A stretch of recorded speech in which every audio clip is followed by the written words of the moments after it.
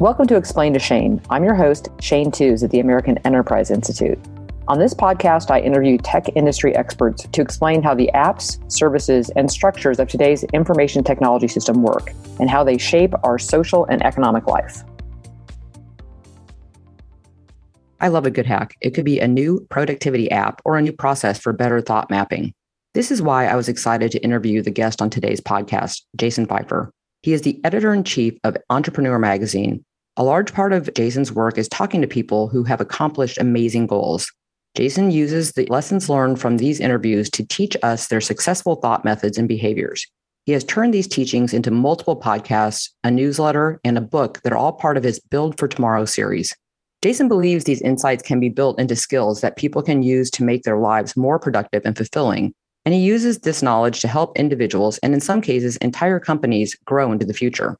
Prior to his leadership at Entrepreneur, Jason held editorial roles at Men's Health, Maxim, and Boston Magazine, and he has written about business and technology for the Washington Post, Slate, and New York magazines, amongst many other major publications.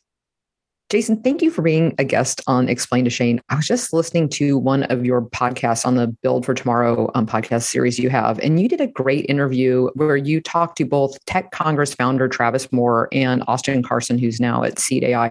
For the record, I am actually on the board of Seed AI. I'm very proud of the work that they're doing there. But it was about whether we can make politics smarter. And you started with the example of the Senate hearing where Senator Blumenthal talked about the Finsta. And I actually did a podcast. I did a blog on that and the confusion and the challenge of it. And so I really enjoyed listening to your podcast because you kind of tracked with the same process. A lot of us who try to make people in Congress more informed, you nailed it in this. So I've just a major shout out telling everybody should listen to this one. But both Austin and Travis really, they explained the importance of, part of it is that we need to enable better staff, which is why Tech Congress allows us to put people that are kind of digital native, but they're also current in what the issue is. Because you don't always need, it's like a lot of things. You need somebody who's really smart about semiconductors for a couple of years, and then you want that person to go do something else. They don't necessarily really need to stay and get really good on tax policy unless they want to be. And then the other one is outside educators, which is one of the reasons why I started this podcast. I am very fortunate. I am in a position where I know a lot of smart people.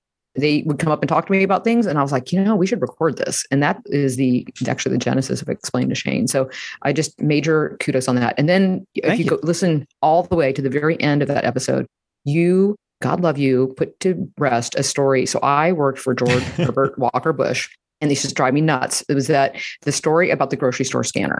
And everyone was like, oh my God, this guy's an idiot. He's this rich guy, he's president of the United States, didn't know how to go to the grocery store. Well, I used to live by the vice president's mansion or by the Safeway. It's called Social Safeway that was there. And I actually was in line when he was vice president behind him and a Secret Service guy. And he was buying lotion. And he looked at me and he goes, it's for Barr, his wife.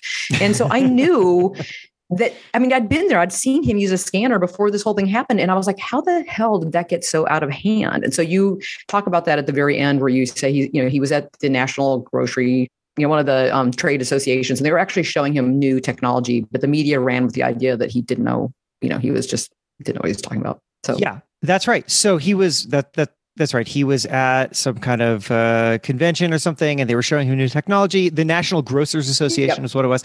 And he was being impressed because, one, it was new technology, and two, he was playing to the crowd. They made this thing. They're excited about it. They want him to be excited about it. And that's wonderful. We all love new technology and the people who create smart things.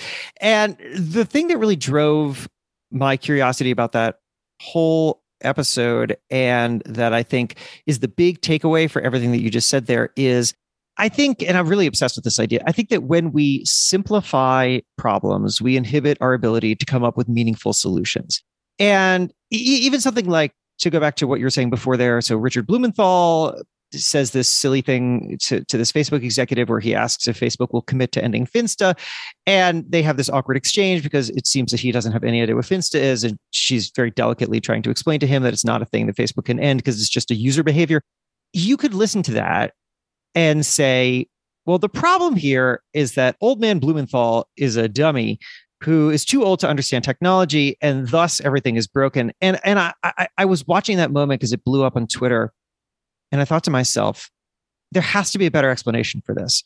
It can't possibly be that senators, old as they may be, simply wander into the Senate hearing room, like a retiree wandering into play, chess or something, and just kind of say whatever's on their mind. Clearly, the people work for them. They've studied this. What is happening? I just didn't know. I'm not a creature of Washington. I had no idea what I was seeing. I was seeing some system breakdown, but I was pretty sure it wasn't as simple as dummy walks into a hearing. And so to understand it better, I dug in, I talked to these very smart people, and I came away with this much better understanding of what that moment is a symptom of and what we can actually do to start building better solutions. And I think that we need to apply this way of thinking to everything. When you see something that doesn't work, it's worth understanding truly why it doesn't work. Because if you simplify the problem down to, oh, that guy is an idiot, or that group of people are terrible, or that technology is just hurting us because it's new, we will never, ever be able to get to meaningful solutions. And you did a great job of kind of, in that particular instance, I'm just a bit playing to my audience because I know we here in Washington, but it's a little bit of both. I mean, they're time compressed, right? They don't have as much time as you think they would to really go through very knotty problems, as in, you get it. So right. The fact that we have groups now like Tech Congress bringing more people in it kind of leads to, I think, a lot of what I just saw in your podcast, and we'll get to your book here in a minute, is the idea of being in technology. I've been in the technology space for over 20 years. It actually has changed my thought process, where I try to think, okay, it's as Will knows my favorite word, iterative. You do something once and it doesn't make sense. You figure out how to improve the process.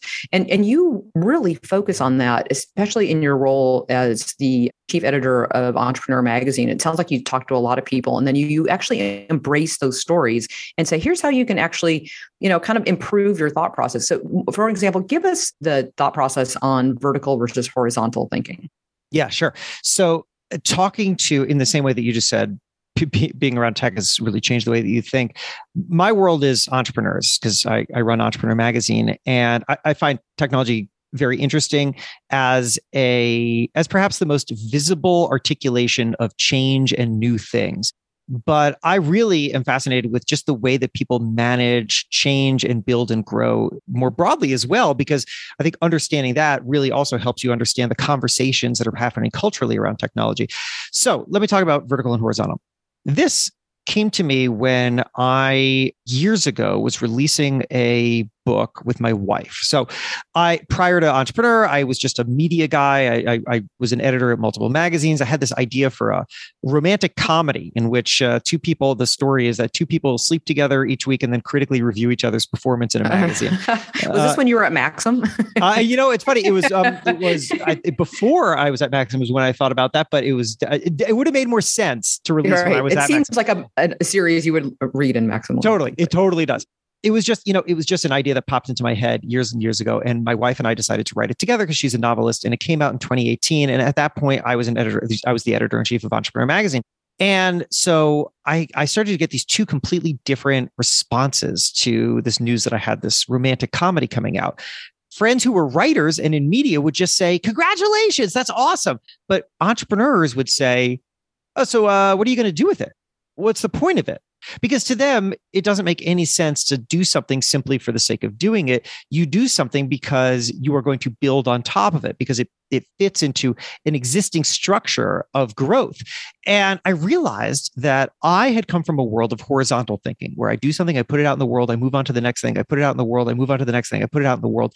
And entrepreneurs think vertically. They think the only reason to do something is because it is a foundation upon which the next thing will be built. That kind of thinking, which I have now absorbed, radically altered the way that I approach my career and my work, because now I have a filter by which I'm looking at things and saying, okay, here's where I want to go. Here are the strategic steps that are going to get me there. And everything that I do must fit into that, or else it is extraneous. So the book that I've written now, for example, which is also called Build for Tomorrow, is very much in line with this direction that I want to go. And I've thought about what things I do and don't want to do. And I am building and thinking vertically every single day. It is a mind shift. And once you get there, the best word I can come up with is clarifying. That makes sense. A lot of startups, being in the tech space for a long time, people who don't, they come from a corporate town. I'll just, like it's like you're from where Kellogg's is made or something. You just do the same thing over and over again, and you're just part of that supply chain. That's what you do in that town. Yeah. And that's just not what you see. And one of the reasons why a lot of the work I do in tech policy, you try to explain, you can't put these these obstructions in place because it makes sense to some other industry or vertical. Tech needs a clear path to be able to innovate, and they don't have a problem failing as long as they learn from the failure. And that's not always the way people think. The other thing that you mentioned to me before that you are working on in your book, well, first of all, do I have the outline of your book right? It sounds like you're taking a lot of these lessons and you're writing them down to make us all smarter people. Is that where we're Basically, so my argument is that change happens in 4 phases: panic, adaptation, new normal, and wouldn't go back. And that the most successful people, the most successful companies are the ones who are leaders of companies, are the ones that can navigate through those changes the fastest and the most efficient. So I wanted to understand how people do it. And so what I did is I combined lessons from the smartest entrepreneurs of today, many of whom are coming from tech, as well as the history of innovation and the history of technology, which I've studied from the podcast, to understand how change happens and how people navigate it smartly and turn it into opportunity. In one of your podcasts, you talk about how John Philip Sousa, who I love, you have to explain who that is in the podcast. That almost broke my heart. Was very concerned about recorded music. And that, people would, they wouldn't be singing because they would just listen to recordings. I mean, and we know from so many, like Spotify's a great example of like the exponential, like how many different things you listen to, because it's like, if you like this, go check this out. There's other. Well, let me tell you that story, because I feel like that story actually really captures well why so many people panic about new things. And I think that for people who are in the business of creating new things and then watching how people and trying to manage how people react to them, I think this is a really important thing to understand. So my argument here is that people panic over change because they equate change with loss. Something new comes along and they immediately say, oh, this is going to alter the way in which I used to do something. And, we do this at a cultural level. This is why, for example, you'll have, and we still have these kind of endless conversations about, oh, this new form of social media is destroying some old way in which we communicated or we gathered or whatever, right? That you're seeing some kind of change, you're equating that change with loss. And that's natural because it's so hard to see gain. When new comes along, it's very, very difficult. And I think, and I'm going to put a bookmark in this because I want to come back to it, but I think that technologists, innovators, people who create often are so familiar with the thing that they're creating that they forget that it is going to be unfamiliar to everyone they're introducing it to. Right. And so they leave a gap in knowledge there because they're not building this bridge of familiarity, which I'll talk about in a second. But let me go back to the John Philip Sousa thing. So people equate change with loss. And then because they want to know what's coming next, they start to extrapolate what they already know, which is that they extrapolate the loss. So they say, because I lost this thing, because this change is coming, I'm going to lose this thing. And because I lose this thing, I'm going to lose that thing. And then I'm going to lose that thing. And suddenly it's a terrible death spiral. And that is so well captured by John Philip Sousa. So John Philip Sousa, who, even though it will make you sad, Shane, I'm going to explain. John Philip Sousa. Well, you just mentioned it. Go ahead. That's fine. Yes. Famous musician, composer of the time, wrote all the military marches that you know today. That's John Philip Sousa. So John Philip Sousa in 1906 was a leader of the resistance against recorded music technology, the first phonographs. And he made these wild arguments in a piece called The Menace of Mechanical Music in Appleton's magazine, where he argued for all the different ways in which this was going to destroy our lives. And the one that you were referencing is that he said that when you bring recorded music technology into the home, it will halt all forms of live music. Why would anybody perform live? And because people will no longer perform live at home, mothers will no longer sing to their children, because again, why would they do that? And because children grow up imitating their mothers, they'll now grow up to imitate the machine, and thus we will raise a generation of machine babies. That was his argument. And what you see here is of him extrapolating loss. Now, of course, what he didn't recognize was that this technology was actually going to create all sorts of massive new opportunities for people in his industry. And we're going to actually expand access to consumers. We're going to expand job opportunities. And he was really, in fact, defending a system that was limiting his economic opportunity, but he couldn't see it because he was equating change with loss. It's a great story. And that, in case one wants to listen to that whole podcast, I love the title of this one. Let's see. The Case for Sex Robots. That's the one that it was on, which was actually a fascinating one. It didn't, it was, the sex robots thing kind of went the direction I thought it would, but John Philip Sousa in the middle of that, I wasn't expecting that. Didn't expect that. Yeah. Okay. Go back to, what are your 4 points again? I got to reiterate these. Panic, adaptation, new normal, and wouldn't go back. Wouldn't go back being that moment where we have something so new and valuable that we say, I wouldn't want to go back to a time before I had this. I think that's really interesting. So the other part that I've heard you talk about that I think is fantastic because I spend a lot of time. Washington's one of these places where smart people like to land, and then they're like, they don't quite know what to do next. And then their parents usually call me and say, can you talk to my kid? And I do. And sometimes it works out well, most of the time, hopefully. But it's this idea of opportunity A and opportunity B. So can you walk us through that? Sure. I think that this is something that's important for anyone at any stage of their career, but particularly I think when you're young. Okay, so I have this theory of work. It's called work your next job. If you want to be more adaptable, if you want to prepare yourself for the future, if you want to future-proof yourself in your career, work your next job. What does it mean?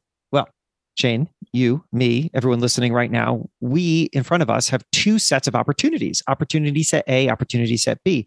Opportunity set A is everything that's being asked of us. So if we have a job and we have a boss, then we show up to work every day and we have tasks that we must perform and there are things that we're evaluated on. That's opportunity set A. Do well at that. Then there's opportunity set B. Opportunity set B is everything that's available to you that nobody is asking you to do. And that could be at your job. That could be new teams to join. That could be new responsibilities to learn. But it could also be something outside of your job. It could be that you really like listening to podcasts and maybe you should start a podcast. Whatever it is, this is opportunity set B. Nobody is asking you to do it, but it is available to you. My argument to you is that opportunity set B is always more important, infinitely more important. Doesn't mean that you discard opportunity set A. You got to do good at your job. You got to make money. But opportunity set B is where growth happens. If you only focus on opportunity set A, you will only be qualified to do the thing that you're already doing. But opportunity set B is where you grow, where you learn, where you develop new skills. You don't even know how, you don't even have to know why it's going to pay off. But I am telling you that the more that you push yourself outside of the thing that you're already doing and into the things that you could be doing, the more you will expand your opportunities and you will also expand your access to people and to ideas and to things. And that is where you're going to really grow. Thank you. Because I think that's just so important. I heard you talk about this on one of your other podcasts was opportunity A is like, you want me to congratulate you for doing your job. I'm like, sometimes you have to, but great job. But there's just, especially in areas like where I am in Washington, since I've been in the tech space, I've gone out of my way to try to meet every person who was part of what we now would consider Web 1, since we're on our way to Web 3, and been able to ask them questions. Like Vint Cerf's very, honest about, hey, we didn't think about security because we all knew each other. We were just so excited we could connect a bunch of machines and actually talk. And it never occurred to us that we needed to put locks on those at that level. Right. And I tried to meet Kissinger the other day because he's 99 and he's 99. Yeah. So there's just certain time points where, you're like, it was a Saturday afternoon. I was like, Kissinger's talking at 4. I'm going to the Kennedy Center.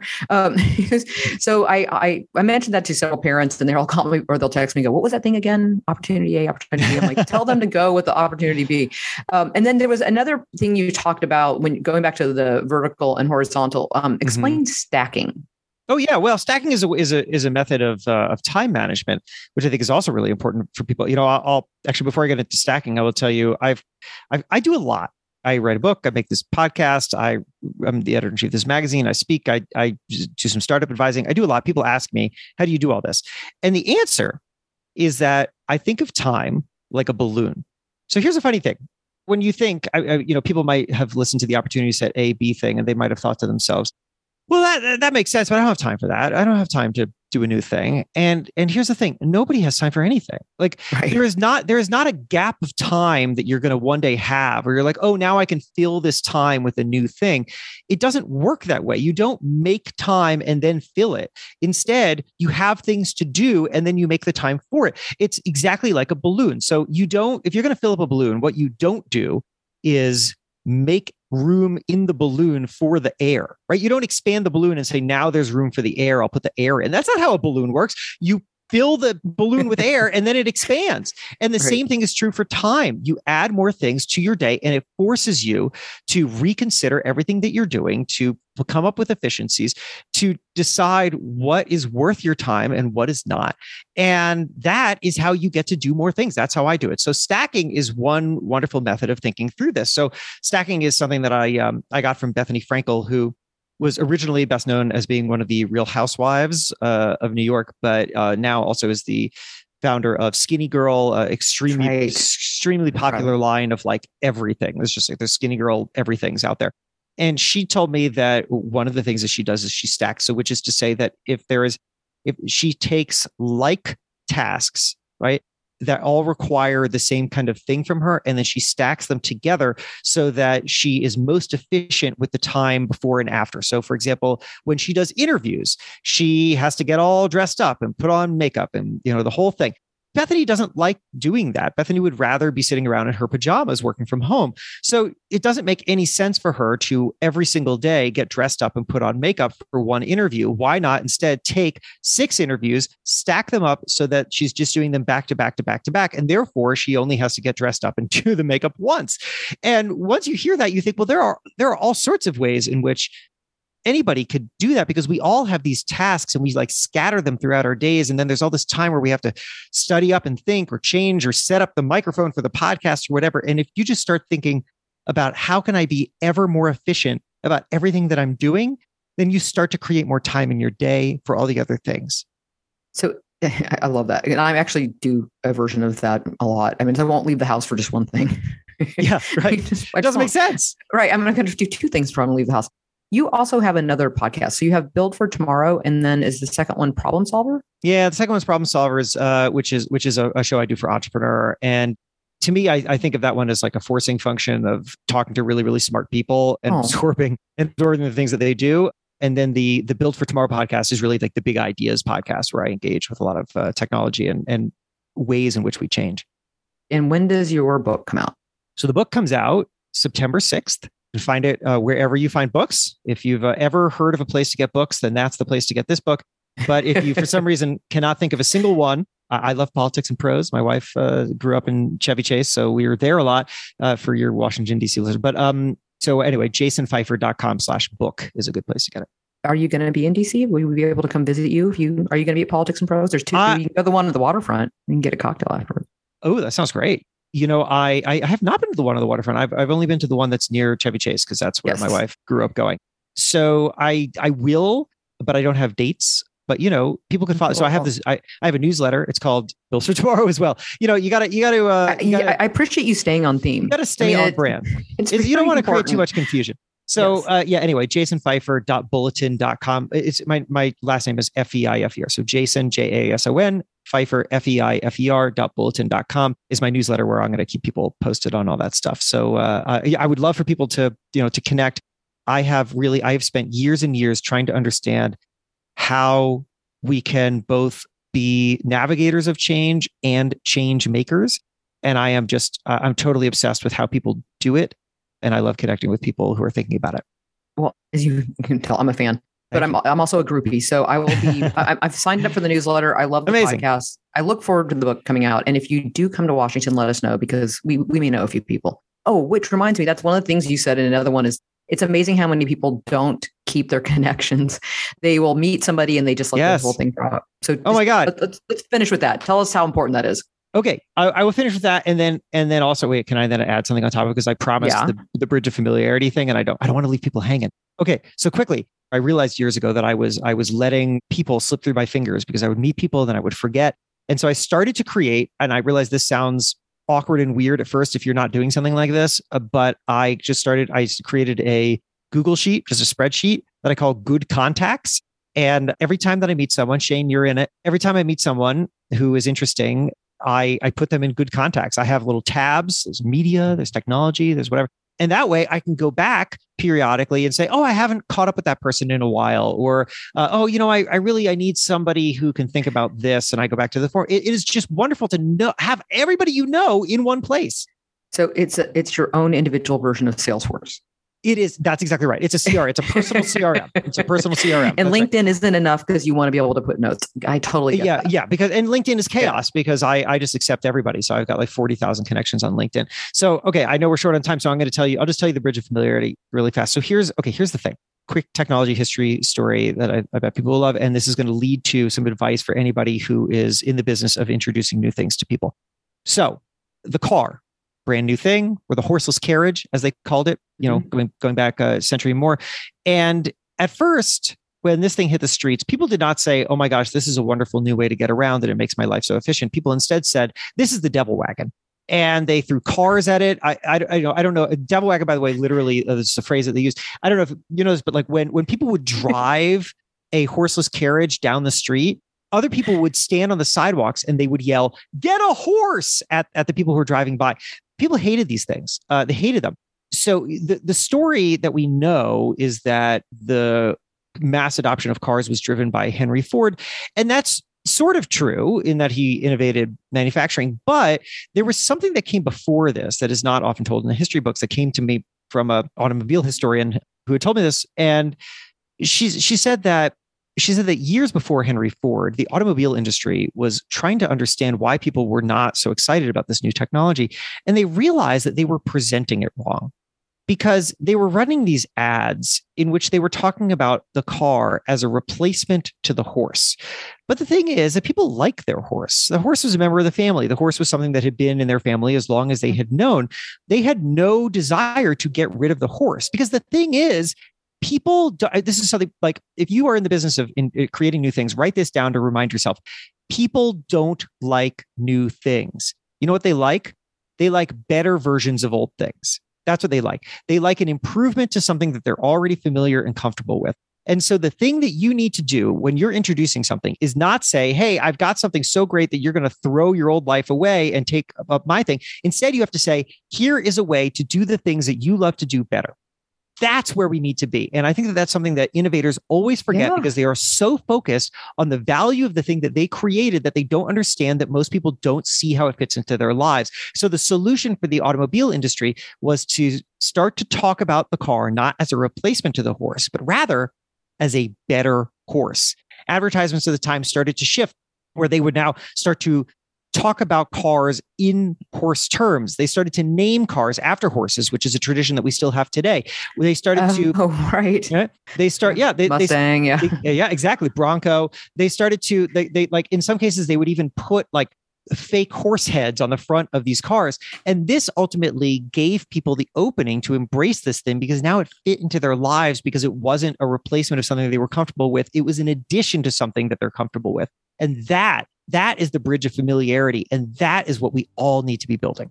Now I'm going through my head just the generations of car names, which I'm going to go look up after this. Jason, it's been such a pleasure to meet you and talk to you. And I look forward to reading your book. And please stay in touch. And thank you for being a guest on Explain to Shane. I sure will. I'll see you at Politics of Prose.